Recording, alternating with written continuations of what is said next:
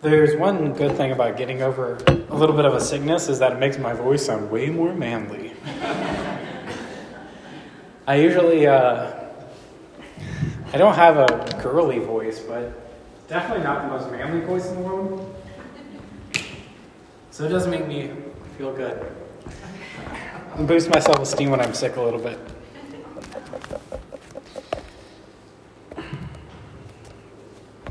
Okay, you guys ready for me to absolutely blow your minds this morning?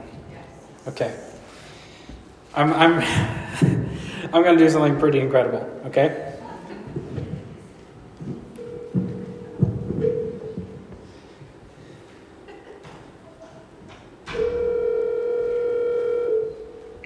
Hello?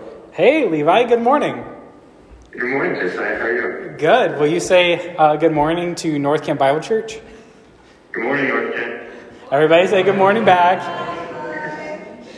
Okay, so how's Arizona? What's the weather like this morning? Oh, it's great. It's actually about 80 degrees and overcast right now, which is very unusual. That is unusual. What's the hottest day you've had so far since you've been in Arizona? Oh, 116. So I'd say it's been a mild summer. Oh, mild summer, right. Okay, so this morning, I've got a couple questions for you. Okay. And some trivia questions, okay? Uh-oh. We'll see how it goes. Do you know when the telephone was first invented? Oh, gosh.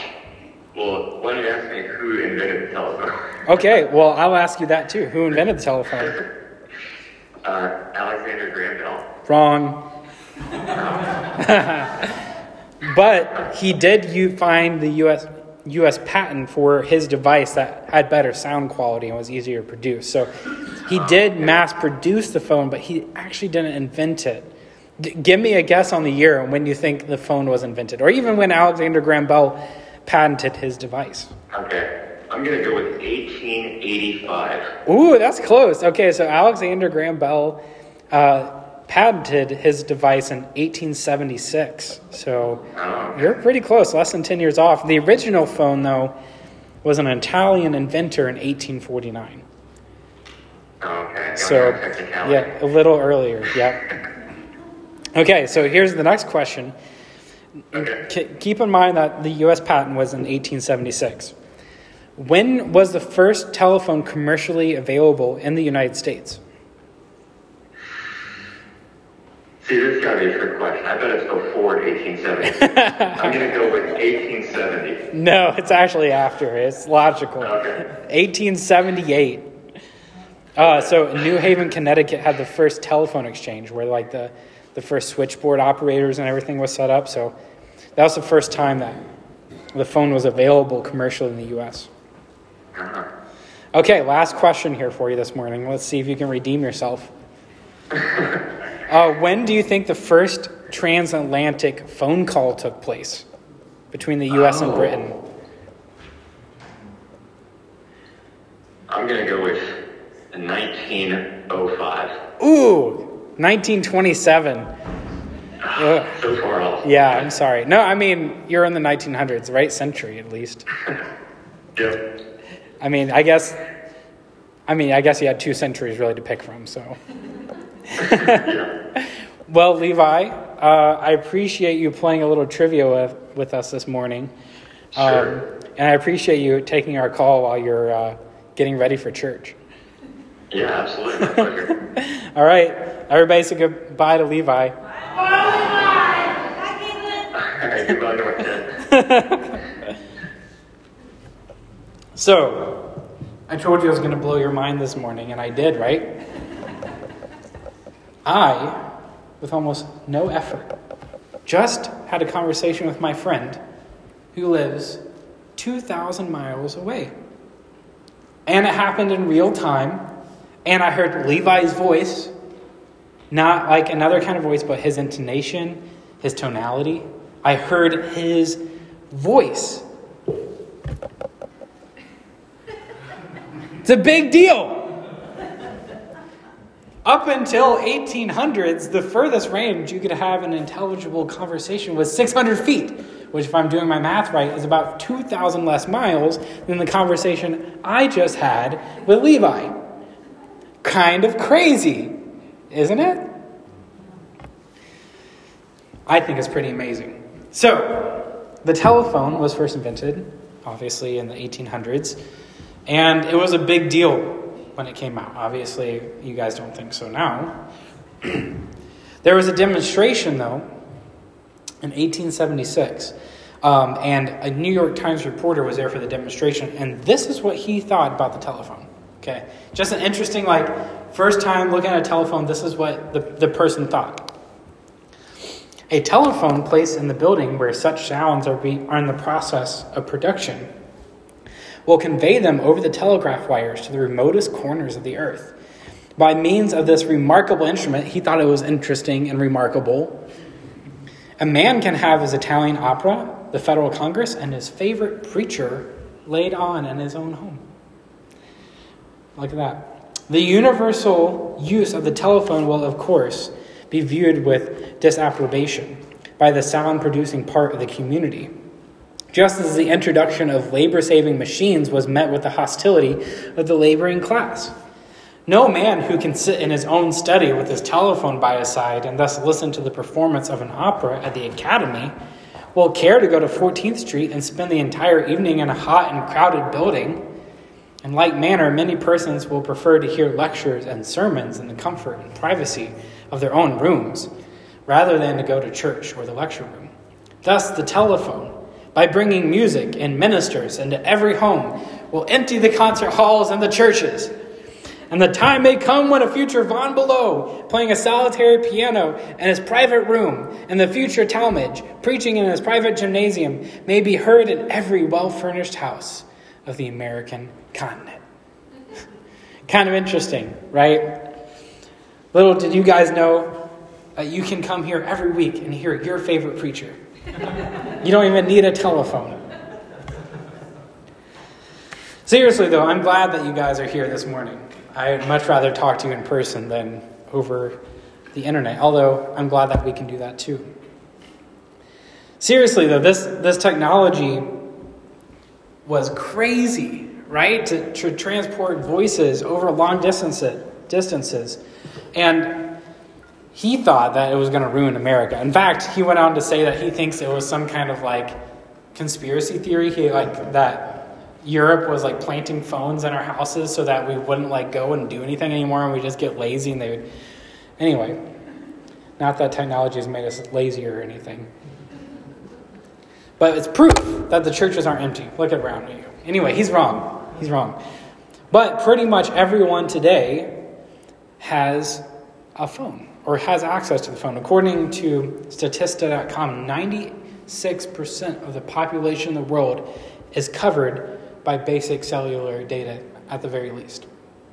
That means almost everyone in the world can talk to everyone else in the world at the push of a couple buttons.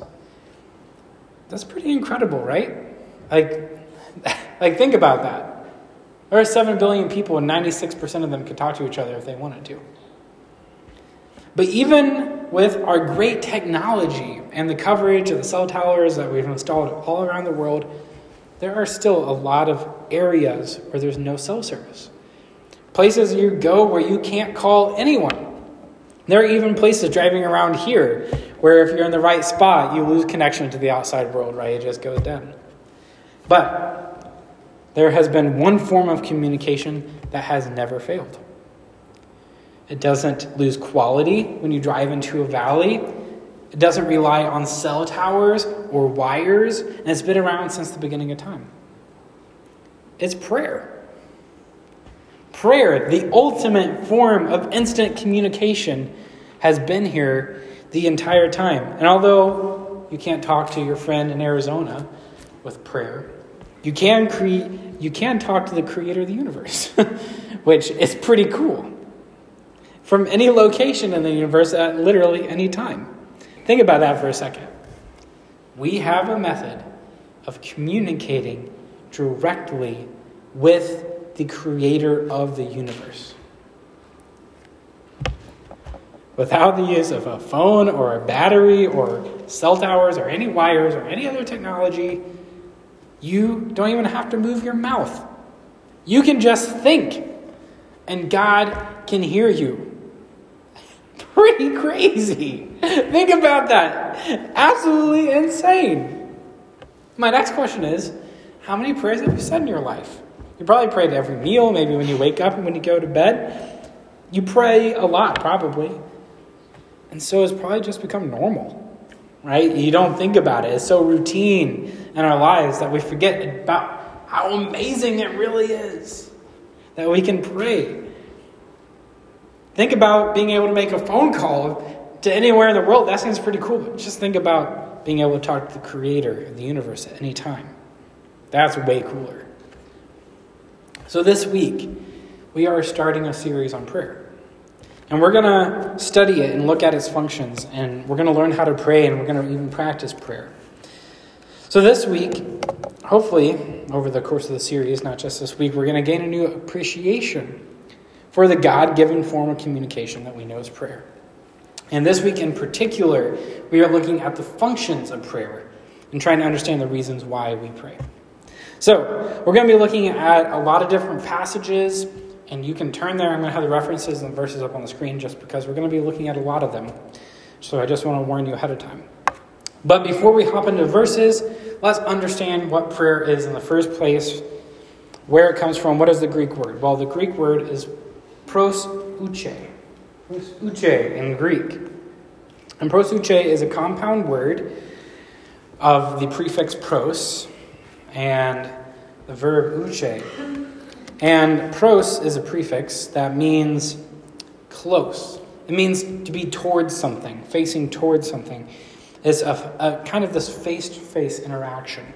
Something that is intimate and fully engaging. Like from here, I'm not fully engaged, but like from here, like this is a lot, like it feels a lot different, right? When I'm like right here talking instead of like all the way up there. Like different, right? Pros, towards. All right? And then ouche. Ouche is the verb that just means to put up a petition or a vow or a wish. And so this word prayer is to engage in an intimate, face-to-face encounter with the creator of the universe. To be with him, right here. And to bring your problems and your desires to him. To pray is to be intimate. To share your heart with God. So don't think about prayer like this phone call I had with Levi, where it's just a simple transmission of the voice. Think of it more like a FaceTime call, right? Where you get to see the other person on the other side, you get to see their facial expression and their body language, you get to see their messy hair because you woke them up on the FaceTime, they weren't ready, and you get to see the messy corner in the background. That's what it's like. That's what prayer is like. Prayer is like sitting in the presence of God. So let's look at some verses this morning. And let's try to figure out the functions of prayer. What uses does it have? What is it for? First of all, 1 Thessalonians 5:16-18 says, "Rejoice always, pray without ceasing, in everything give thanks, for this is God's will for you in Christ Jesus." Philippians 4:6-7 says, "Be anxious for nothing, but in everything by prayer and supplication with thanksgiving, let your requests be made known to God. And the peace of God, which surpasses all comprehension, will guard your hearts and your minds in Christ Jesus." Colossians 4:2 says, "Devote yourselves to prayer, keeping alert in it with an attitude of thanksgiving." So notice that in all three of these verses, there's one common thing that's shared. That is thankfulness. Thankfulness. The first function of prayer is the practice of thankfulness. So how many of you have ever felt gratitude before? How many of you ever... I'm sorry for all of you who haven't. It's a great feeling. Gratitude is awesome. When maybe you've just been outside in nature and you're like, wow, look at what God created. Maybe a prayer has been answered and you feel a great sense of gratitude for that. Or maybe it seems like there's just an abundance of goodness pouring down from God in your life. In those moments, it is your opportunity to use the vehicle of prayer, to use this form of communication to give thanks to God. After all, every good and perfect gift comes from above, from our Heavenly Father, the Father of lights. That's what James tells us. And when there are good things going on in our lives, no matter how big or small, it's important for us to give that thanks and gratitude back to God because it all comes from Him in the first place. I think this is a vital part of prayer that often gets overlooked. We think about prayer as a means maybe to fix our problems or to get what we want. And that isn't wrong because that is a part of it. We'll get there in a second. But prayer is also so much more than that. It is a way to thank God and to give Him praise, which is the second function of prayer, is to bring worship to God. Now, worship is a broad category, and not all worship comes from prayer. Obviously, there are other ways to worship. But worship is bringing glory to God. So I think if we pray and we bring God glory, it is a form of worship. Look what Jesus says here in John chapter 14. Whatever you ask in my name, that will I do, so that the Father may be glorified in the Son. If you ask me anything in my name, I will do it. So he's talking about prayer here, praying in Jesus' name. When we ask God to do things in our lives, when we give thanks for the things He has already done, we are giving God the credit. He is getting the glory. You see how this works, right? So when we give thanks to God in our prayer, we are glorifying Him for what He has done. We are worshiping Him. And when we ask Him to do something, specifically, do this, this, or this, and He does it, He gets the credit for it. It once again brings Him glory. It is a form of worship. It also tells everybody around us when we give thanks. It reminds everybody, and it reminds us on a personal level, that God is powerful enough. He actually cares enough to do something about what we pray about.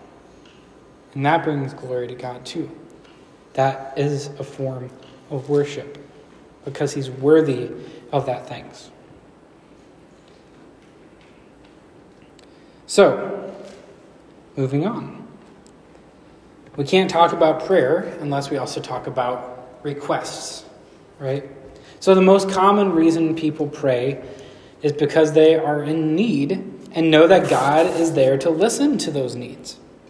So, here are just a few verses that talk about God's ability to answer our prayers and encourages us also to bring them to Him.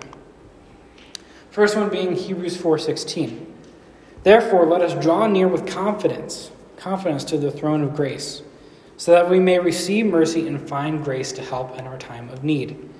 I really like Hebrews 4:16 because it really emphasizes the intimacy and the awe that prayer should bring to our minds when we do it. When we pray, when you pray, imagine, close your eyes for a second. Imagine yourself standing before the throne of God. Imagine Jesus at His right hand. Imagine the angels surrounding you in his robe, filling the temple in His glory and the Spirit. Just imagine that. Okay, you can open your eyes. That's what happens when you pray. You approach the throne of grace in confidence because of Jesus and His sacrifice. We can approach the throne for help. And there's nothing wrong with needing help. In fact, God is called our helper many times in the Old Testament because the point is we are insufficient humans. We lack power and knowledge and resources, but God is not bound by those problems, and He wants to help us. Next is 1 John 5:14 through 15. This is the confidence which we have before Him, that if we ask anything according to His will, He hears us. And if we know that He hears us, whatever we ask, we know that we have the requests which we have asked from Him. So there is an important caveat to this passage that many people seem to miss for some reason, is that we need to pray in accordance with God's will. As Jesus did in Luke 22:42, he says, "Father, if you are willing, take this cup from me, but not my will, but yours be done." Right? So Jesus is praying even to put his will aside and say, God, I want whatever happens here to glorify you, to be in line with you. So it's important that when we are asking God for something, that we're seeking his will in that asking. We shouldn't use our power of prayer to fulfill selfish desires. Right? That's not how it's going to work. That's not what God set it up for. Lastly, look at Psalm 18:6. In my distress, I called upon the Lord, and I cried to my God for help. He heard my voice out of his temple, and my cry for help before him came into his ears. He heard it. And we can bring our requests to God too. In fact, he wants us to. And the last function of prayer that I think we also commonly overlook is confession. So here are a couple of verses that point to our use of prayer and confession of our sins. Psalm 32:5. Then I acknowledge my sin to you and did not cover my iniquity. I said, I will confess my transgression to the Lord, and you forgave the guilt of my sin. If we confess, this is 1 John 1:9, if we confess our sins, he is faithful and just and will forgive us our sins and purify us from all unrighteousness. A part of being in right standing with God is repentance of our sin against him. Is, as David says, acknowledging the ways we've rebelled and turned away from God. And how else do we communicate those regrets? How else do we repent except through prayer? How else do we talk to God? We communicate our sins and confess to God through prayer. And considering all these different functions of prayer, it is easy for us to see how prayer is an essential part of a spiritually vibrant life. Right? Without it, you cannot grow spiritually. So here are a few things I want you to take with you this morning. Let's help cement everything that we just had in our head. So when you think of prayer, think of twerking. Okay?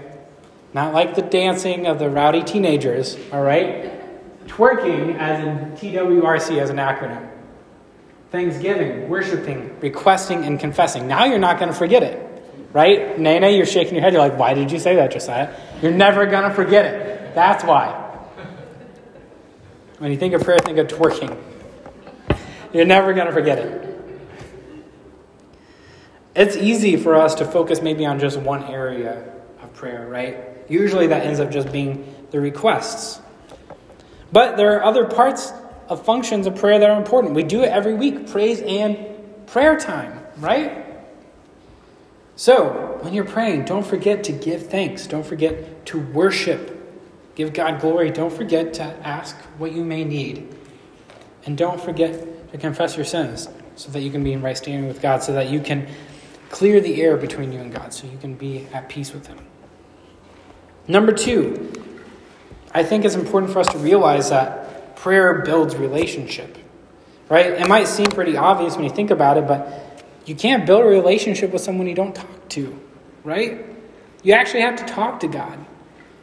It'd be like trying to read a personality report on your spouse and building a relationship with them, right? But you're never actually talking to them. Sure, you may know a lot of details about their life and what their Enneagram number is and what wing they have and their favorite food, but you're not sharing anything with them. And they're not sharing anything with you. You're not spending any time together. They wouldn't know who you are, and you wouldn't really know them either. So it's important that we spend time in prayer if we actually want to grow in relationship with God. If you feel like you've been stagnant in your relationship with God, you feel like you haven't grown spiritually in a while, maybe it's because you've neglected prayer in your life.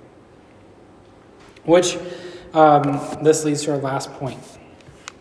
Be vulnerable with God.